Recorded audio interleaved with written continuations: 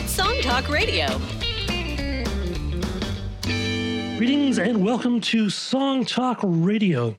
This is the show where we all share tips and tricks on how to become better songwriters. So the idea of this whole thing is that we all share the things we figured out along the way, and hopefully by the end we all learn at least 3 new things about how to write a better song.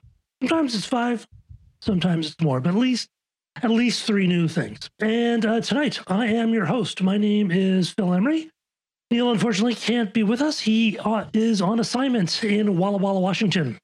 And so, don't forget, while listening to the show, you can send your thoughts and comments to feedback@songtalk.ca. That's feedback@songtalk.ca. And we'd love to hear your thoughts and impressions of our guest or anything else we talk about on the show.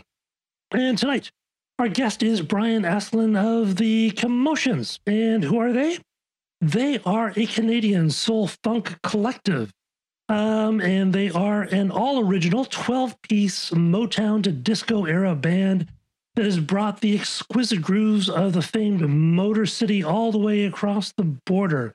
Of course, one of my favorite styles of music. Celebrating their first decade as a band, founder Brian Asselin has created the collective after spending 6 years with the legendary musical group of the Funk Brothers, the exceptional session musicians who performed on the vast majority of Motown recordings. And known at the time as Delbert and the Commotions, the group's lead vocalist, Delbert Nelson, was also a Motown collaborator, leading the Funk Brothers on vocals in Standing in the Shadows of Motown, which is an amazing movie. If you haven't seen it, definitely go see it.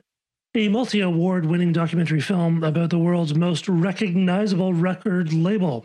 Today, the band features all professionally trained jazz musicians, including the 3 lead vocalists, and a 5-piece horn section. Thanks for coming on the show. So, what makes a good soul song? Oh, that's such a great question. Thanks so much for having me, Phil. What makes a good soul song? Well, me being a saxophone player, I got to say, hands down, a horn section. Horn section, yeah. What we really tried to do with the Commotions is pay tribute to that style of music, the Motown and the soul music of the 60s.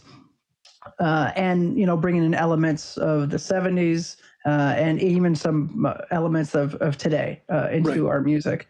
I've always tried to capture that sound by including the 5-piece horn section. It's such a staple of that music. And also a string section. So, arranging for strings. We have a really great string arranger in the band. And then we have, there's 6 string players. We recorded it 3 times. So we tripled all the tracks. So it sounds like an 18-piece string ensemble on the record. Wow. So just trying to really do our best to capture that sound. And another thing, it's all real instruments. So you hear a glockenspiel. It's actually a real glockenspiel that I had somebody come in and record the parts. Every instrument is authentic. I rented a Rhodes. What else did I rent? I rented a clav. I rented an organ. Everything is real. So we pulled out all the stops on this. So, for me, what makes a really good soul song is instrumentation. Of course, a strong lyric idea, strong harmonic hook. But for me, it all comes down to instrumentation. Yeah, the arrangements of the old Motown, were just incredible. I'm a huge fan of Motown, and I've kind of gone through this period where I've been trying to replicate, the Motown tracks, which are actually sometimes very ragged. And I mean, they were really pushing stuff. There was the drums were often kind of distorted, and there'd be bits of distortion on the vocals, and of course James Jamerson would be sometimes playing the wrong notes. Which people don't realize, but didn't seem to matter, which is amazing. Now, with writing songs for horns, you do have to be conscious of the keys that you write in. Can you talk to that a bit? Yeah, absolutely. So because horns and other than the flute, when we don't have any flute in the band, but all horns are transposed instruments. So, if I'm writing out a part in, my vocalist really wants it in E, well, it means the trumpets and the tenor saxophones were in F sharp. So we have to be a little bit aware. Now, we're all well-trained jazz musicians, so we have no excuse not to play in 12 keys. We should be able to do that by now. But what I do have to stay conscious of is the range, especially for trumpet. So really working with the vocalist to making sure that we pick a key where their voice rings exactly how they want it to ring, and being able to also satisfy the band is somewhat tricky sometimes because, if my vocalist wants it in B and I know my top note on trumpet, is going to be, a D sharp, then I know he's got to play a super F, which is, challenging at times, especially where I put it in the set, right? If it's towards the end of the set, then it's going to cause some issues. So it's a little bit of give and take, but so far we've been able to work it all out. I was in a band, and the singer kept on wanting to move things up or down half a tone, which resulted in one time we were playing live where basically I was playing in C and the bassist was playing in, I think, C sharp, and the piano player was playing in B, and we actually had to stop because it was so off we couldn't actually figure out what was wrong because the singer kept on changing things on us because he was tired or anything like that. Is there a limitation on changing keys from like a D to a D flat? If it's done prior, not a problem. So my job, one of my jobs in the band, other than being the main writer and the main arranger, is I write everything down. So I use a notation software called Sibelius, and I love that software. And so every note is written for the songs. So I have a bass line written. I know what the guitar player is playing. To some degree, guitar and piano, they're professionals, so I'll just kind of tell them my vision and then they, let them do what they do. But the horns are all written down. So the rhythms are playing, reading off a lead sheet. The horns are reading a specific part. So on the fly, we can't transpose. Right. But if my vocalist tells me, we got a gig tonight, I've got a bit of a cold, can you just transpose this one song down a half step? I'd be like, no problem at all.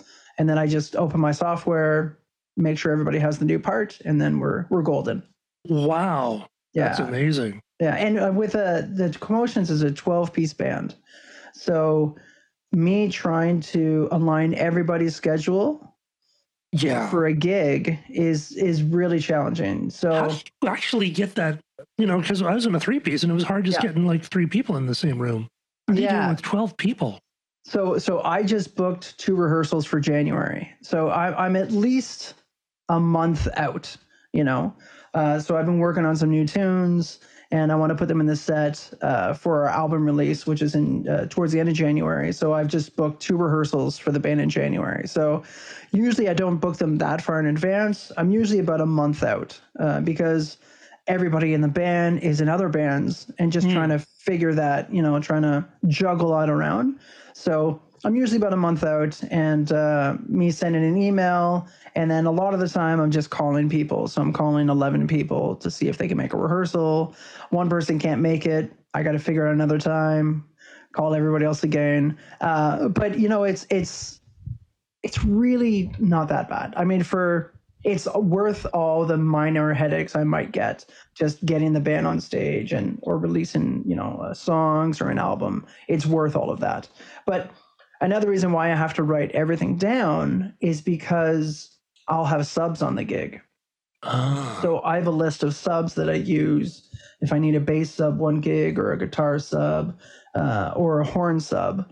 Like trumpet or bari sax or tenor sax. I have a list of people that I could call on that have read the book before. And so they'll just show up for a rehearsal if they can. If not, they'll just read it on the gig because they've read it before. Yeah. So It's just something that I've had to live with running a 12-piece. As long as my singers can make it and my drummer and me, I guess, as long as, you know, so 3 singers, drummer and me, as long as we're available for a gig, I can make it happen. As long as I'm, you know, organized enough. I have everything on Dropbox. I live my life on Dropbox. Right. If Dropbox ever is looking for sponsorship, I would love to be. I'd be very interested. I use it all the time. So all my parts are on Dropbox. So if I know I have a sub, you know, I have all my charts. I send the link to the new player with all the audio files and all the PDF charts, and then they can just practice on their own and you know, play with the tracks, and then we're golden. Oh, that's great. What a great way of doing it. Yeah. Yeah, sending the tracks makes such a huge difference. I never thought of it. Difference. Yeah, because then they can actually literally play along with the track. Mm-hmm. Wow. So now when you're writing the song that we're going to be playing tonight, which I believe is called Feel the Commotion, let's talk about the writing of that. What was the process like that? So that was a tune I co-wrote with my co-producer, Alex Masternardi, and our singer, our vocalist, Rebecca Noel. So that was a tune that, I'm trying to think how that tune started. It started towards the end of the pandemic. So this record has been in the works since the release of our last record. But a lot of the writing happened during COVID. So happened on Zoom. And when it was safe to do so, we would get in the same room and we would wear masks if we needed to. So this song was written, I'm trying to think when this song was written. It was towards the end of COVID. One of our more recent songs before we went to the studio for the record. And it's a tune that Alex and I started. We just wanted to make a song that could get people on the dance floor. Right. And I have this habit of mentioning the band name and lyrics. I've done it many times before. It's just because the commotion has, it's such a great word. And I love the definition of it, causing a commotion or, you know, that type of thing. So I was like, I'm going to try to write a song with the band name in the title. So Feel the Commotion kind of came out. And then I got together with Alex, and then we wrote the progression. The progression is actually quite easy. It's really just a pop tune. And then we tried to craft lyrics using inspirations from today's music. So I think we were listening to Jonas Brothers at the time just to get some inspiration and trying to bring those ideas and like that kind of not lyric content, but just like either lyric form or just the way they were singing the melodies and stuff. We tried to bring those inspirations into this song. Right. Yeah. Because I've often talked about how, you know, the music of the 60s and the 70s, the way they approached the lyrics and the subject, it was very different, you know, and I always use, you know, one of the great Last Train to Georgia, which of course started off as Last Plane to Houston before it got changed. Thank God for that. But how that song probably wouldn't come through these days because it's a very, you know, it's sort of someone's expression, but talking about someone else and their expression. Like it's actually a very emotionally and conceptually complicated song, and stuff doesn't seem to have that complexity today. When you were putting the track together, lots of people are always thinking or talking about how the technology has changed the way they've approached putting their tracks together. You know, thinking about, okay, how is this going to work on TikTok? You know, how's this going to hit on, you know, Spotify? Do you think about any of those kinds of things with when putting your tracks together? A little bit. I mean, I would love for someone to take our music on TikTok and just kind of fly with it. I think a lot of our music could be used as a somewhat of a dance video. And I just, my issue is that, you know, me being, you know, 45, I'm not on TikTok very often. And our demographics, actually, this single surprised me. You know, I thought our demographics for this band in the past were typically my age and older. Right. But with this single, Spotify, I love analytics, and I love looking through and just seeing where is our audience and how old is our audience. And I've discovered that our audience is now 28 to 34. That's like the biggest demographic for us, which really, really surprised me. So maybe I'll be on TikTok a little bit more. I can learn how to use TikTok now. That's the problem. There's also one thing I noticed is that your intro is actually, quite long, because now they seem to want to get to like the chorus like within 10 seconds almost now. It seems kind of crazy. Where this has, it's actually a kind of a slower burn. It is, yeah. Because I knew this track just because I had the band in the title. I knew this track was going to be the first track off the record.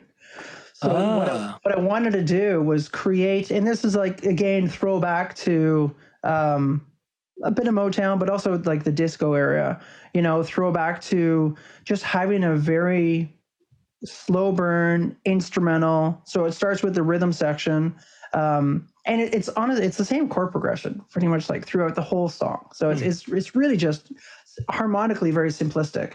So, but I have like the bass and the guitar and so the rhythm section playing the first time, and then the strings come in, and then the horns come in. So it features each section individually, leading into the vocals. So I was thinking about having this kind of overture, kind of stating this is what the listener is in store for the entire duration of the record. So this kind of wall of sound. So I was like thinking like an arranger when I wrote this song, knowing that the intro was going to be this kind of like overture-esque, intro. Interesting. Yeah, because it's kind of nice hearing like sort of a long intro as opposed to everything in 10 seconds, because in truth that's going to date the song as much as gated reverb dates some of the less well aged stuff in the 80s. Right. So we'll take a listen to it. And is there anything we should listen for, do you think, or should we just take a listen? It's like I said, it's very simple progression. I really try to have fun with the horn arrangement, kind of throw back to some disco, and the only departure really is the bridge, which is a I don't know, for me it's kind of like almost the climax of the song, only because we've heard that progression many times now. So we're taking a little departure into the bridge, and the whole band with the Barry kind of plays the bridge, that kind of bass line. And so I kind of arranged it for all the instruments. So bass is doing it, guitar is doing it, Barry is doing it, piano's doing it, and then the horns come in a little bit later. So yeah, let's have a listen. Yeah, let's go. Yeah.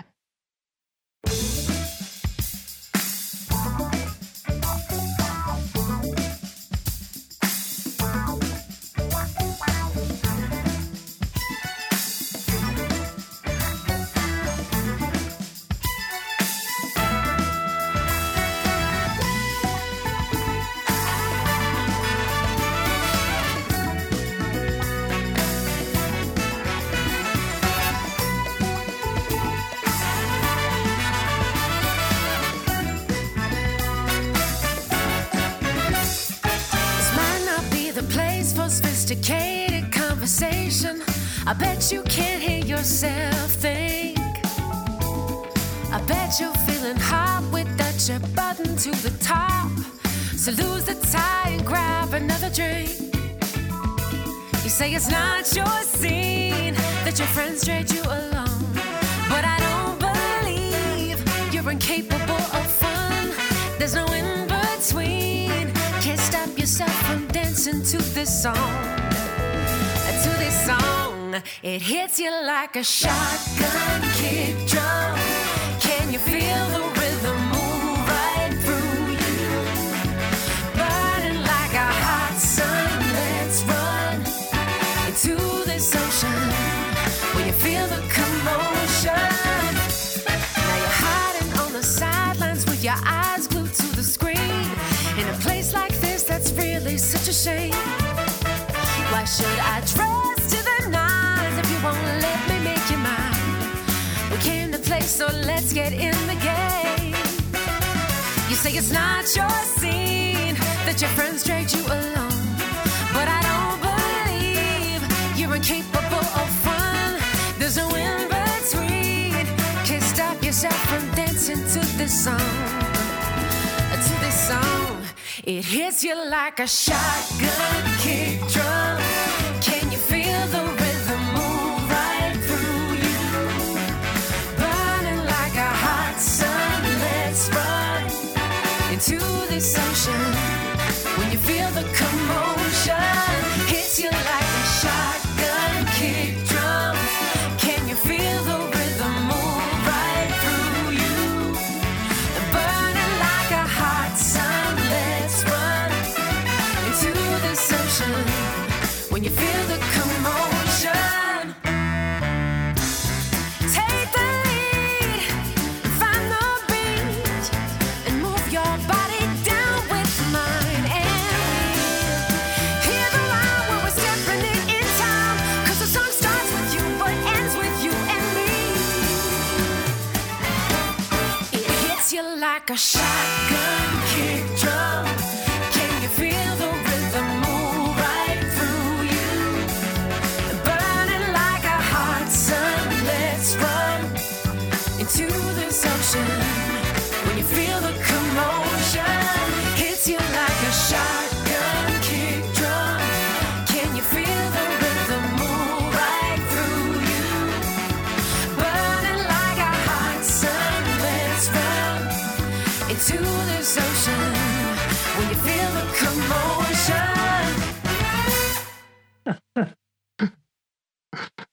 Great tune, great tune. Oh, thanks so much, Phil. With the verse structure, it's nice. You have you have an A part and a B part of the verse, and the A parts change, but the B parts don't, which I thought was kind of neat, and which is a great a strategy for people working on lyrics. Sometimes they think they have to have completely new lyrics through every part of the song, and you don't necessarily have to because there is a lot happening in the song.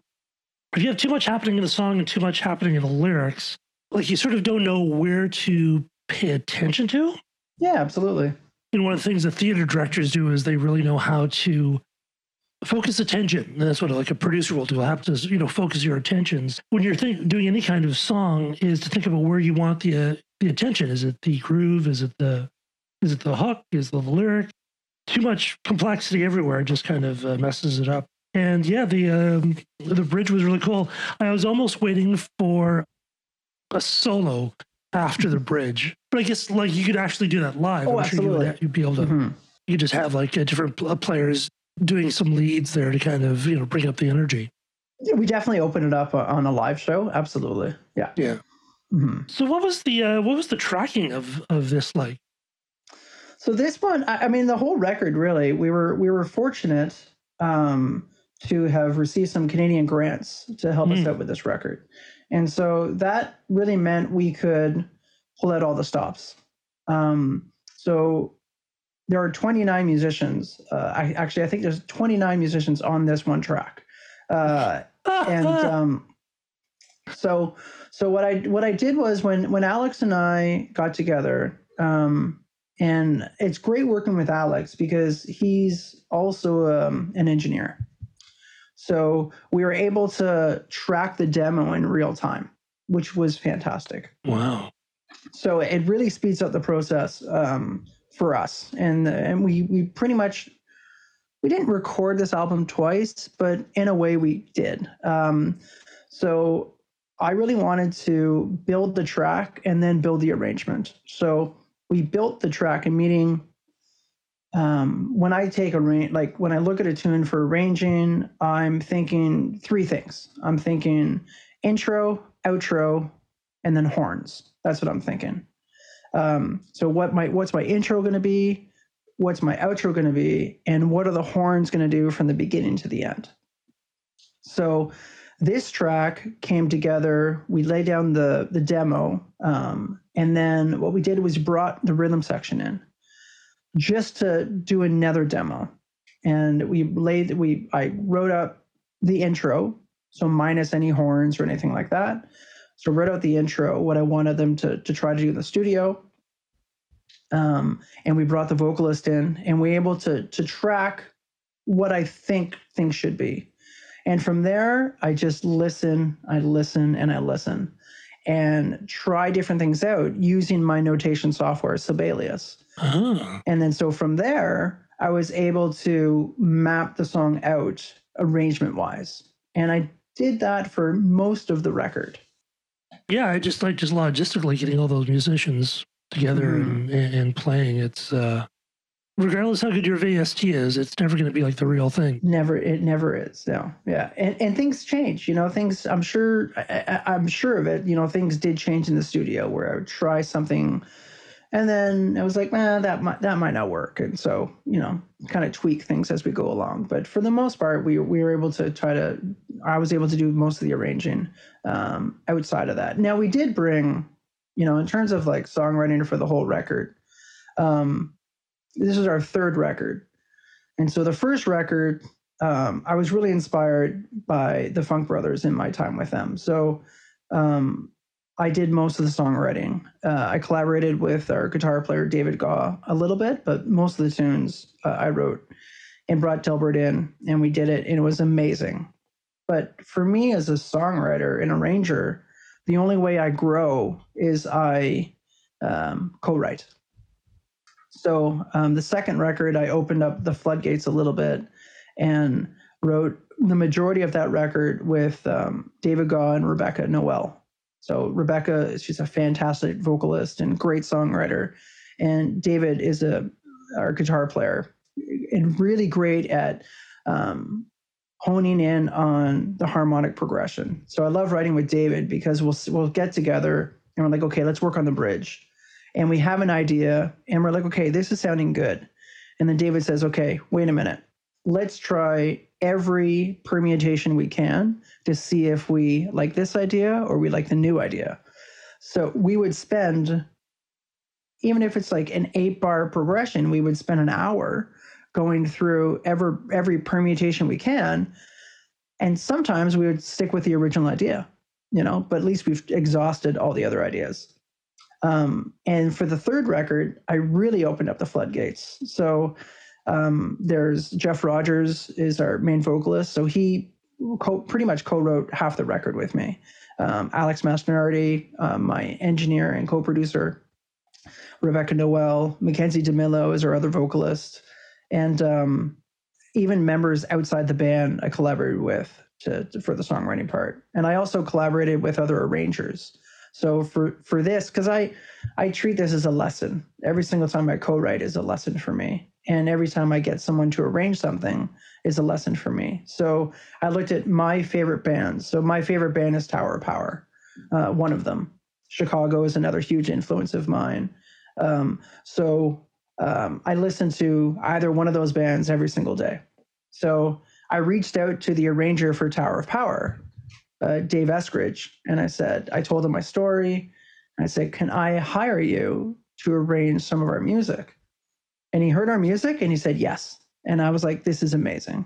So now we have, Dave Eskridge arranging, he arranged one song and then 2 songs, and then we did one together. And it was a joy working with him. And then it was great for me because I hired him to do the arrangements and he gave me the arrangements. And then I'm such a nerd when it comes to arranging. I dissected every single voicing, like everything he did, phrasing, range, everything. And I said, okay, I like that. And so I kind of took that cell, that horn cell, whether it be, lead trumpet on the 9, second trumpet on the 7, right. Tenor on the 5, other tenor on the 3, Barry on the root, or like whatever he did, I took that and I was like, oh, I'm gonna use that. And so I looked at my own arranging and I implemented all those things that I've learned. Cool. So I treated it like it was a lesson, and it made me a stronger arranger. It made me a stronger producer, everything. So I did that with Dave Eskridge. And then my other favorite musician is Prince. So I found out, I knew who arranged all Prince's stuff. It was Michael B. Nelson, who is in Corey Wong's band. He's the trombone player, and he's a great guy. So I reached out to him, and so he arranged one song for us, and I did the same thing. And then Philip Lassiter is a fantastic trombone player. He lives in Europe right now, and he arranged some songs. So he also worked for Prince and Ariana Grande, and the list goes on and on and on. So, but these people don't know me from the hole in the ground. You know, they're at the end of the day, they're hired guns. You know, they're arrangers for hire, and I just kind of took it upon myself to reach out to them, form the relationships, because it's all about networking, and work with these fantastic people that inspire me to do what I do every day. And it's a lesson for me. So it's a win-win. Yeah. You made an interesting point about the networking. You know, I was never a very good networker when I was young, and I think that was one of my challenges. And I'm better now because, you know, I run my own marketing agency. But how do you go about sort of networking? What are the techniques that you use to build your network of musical contact, which is important? Very important. I also had to learn networking skills. You know, I came into this game, 10 years ago, thinking I'd walk into a room full of business professionals, industry professionals rather, and the only thing that came to mind was, well, these people do not need to talk to me.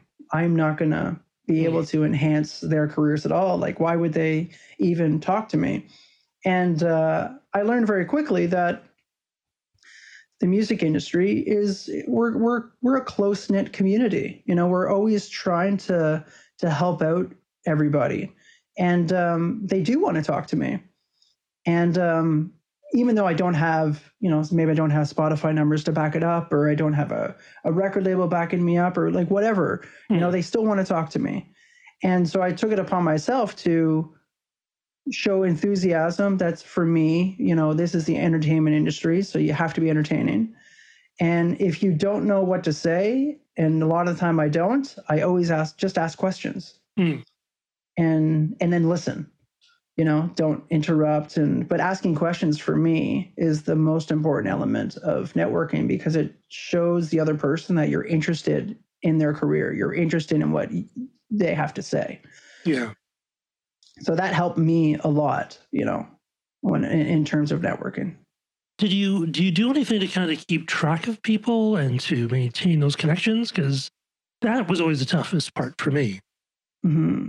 I do have an active working spreadsheet that I have all my contacts in, and then I'll have name, where they work, phone number, email, but I'll also have like a miscellaneous column. And that anything can go in there. Like last time I followed up with them, or even just maybe something we talked about during our last conversation. It could be music related, or it could be anything. Right. It could be that I found out that they just got a puppy. Like, it could be anything. Right. And I'll put that in there. So then next time I follow up with them, I could read that and be like, oh, I could ask them about that. Again, asking questions. So, and it shows that I'm interested. I'll be like, oh yeah, last time we talked, you had a puppy, or, how's that? Oh, I'm sure it's not a puppy anymore. We'll talk about that for a second. Or, it's just something random, but sometimes that's what makes the difference, in that, in holding that contact. So now, of course, I'm very interested in networking with music supervisors, like we all are, because it really is, the new way that we can get our music out there and be heard by the masses. So very interested in networking with music supervisors, and I'm going to, music supervising network opportunities, various Sync Summit or like whatever, and just trying to do that as much as I can. Yeah, because if you get a track on a TV show or a movie, that can really make the big difference in one's musical possibilities. Absolutely, yeah. I'm amazed that people who get these huge bands together and manage to put on a show, because just three guys, it was challenging enough. It is challenging. It is. Yeah, I'm not gonna lie. Yeah, but that's what you got to do. So what's coming up next for the Commotions? So we've got this new album coming out at the end of October, and very excited about it. So we've heard one track from that, Feel the Commotion, but there's 11 other songs on that record. I just got the vinyl today. It's sitting up in my family room in boxes. I haven't opened it up yet. I'm very eager. So right now, I'm focused on our release show, which is happening in Ottawa, Ontario, Canada. That's going to be the first stop. And I'm just hoping that we can really have a bit of an outreach with this new record, increase our streaming numbers, get more people on our mailing list, more people interested in purchasing our music off our website, more interested in trying to get us on different festival stages across Ontario. I'd love to go to the States. That'd be a big dream of mine, bring our sound to the States. We'll see if we can make that happen within the next year. But really just trying to build the band awareness at this point. Would you hire people down in the States to do the horn stuff? Yeah, absolutely. I could do that. Yeah, it's the best thing is everything's written down. Yeah. So see, kids, there's a reason to learn the dots and the flags. It can actually help you.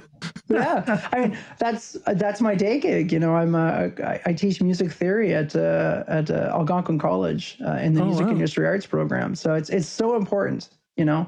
And I'll show them the arrangements and be like, listen, this is what you could do. I mean, and then you could. It's so much easier for writing if you could write things down.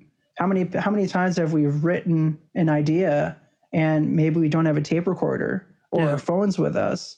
But if you could physically write down the notes, you know, that's going to help you when you're able to continue writing that song so you don't forget about it. Yeah. It also helps you to look at your music in a different way.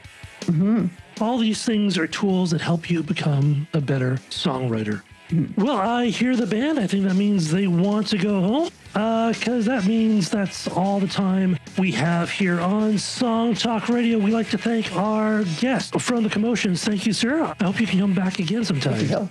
I'd love to. Thank you so much. Don't forget, we'd love to hear from you on any subject, so send us an email at feedback@songtalk.ca. You can find links to all the products, books, and whatnot we talk about here on the show on the resources page on songtalk.ca. And no matter if you happen to be in Toronto, Ontario, or anywhere else around the world, why not join us for the Song Talk Radio Songwriters Meetup? It happens online via Zoom and locally in Toronto and very soon in St. John's, Newfoundland, where you can network with other songwriters and get insightful feedback on your works in progress. Free to join and free to attend. Stop by the website at songtalk.ca for the link and the info. Brian, where can we get more of you? So you can check out the Commotions online at www.thecommotionsband.com. All our dates are up there, and then you could always subscribe to our mailing list, and we'll give you not too many emails, probably just once a month, give you an update to the band, and we'll let you know when the record's coming out and all that. You can get more of Neil at neilmodi.com, and you can get more of me at philemery.ca. And stop by the website at songtalk.ca to browse past shows and find out how you could be a guest on this very show. Thanks for listening, everyone, and keep on writing.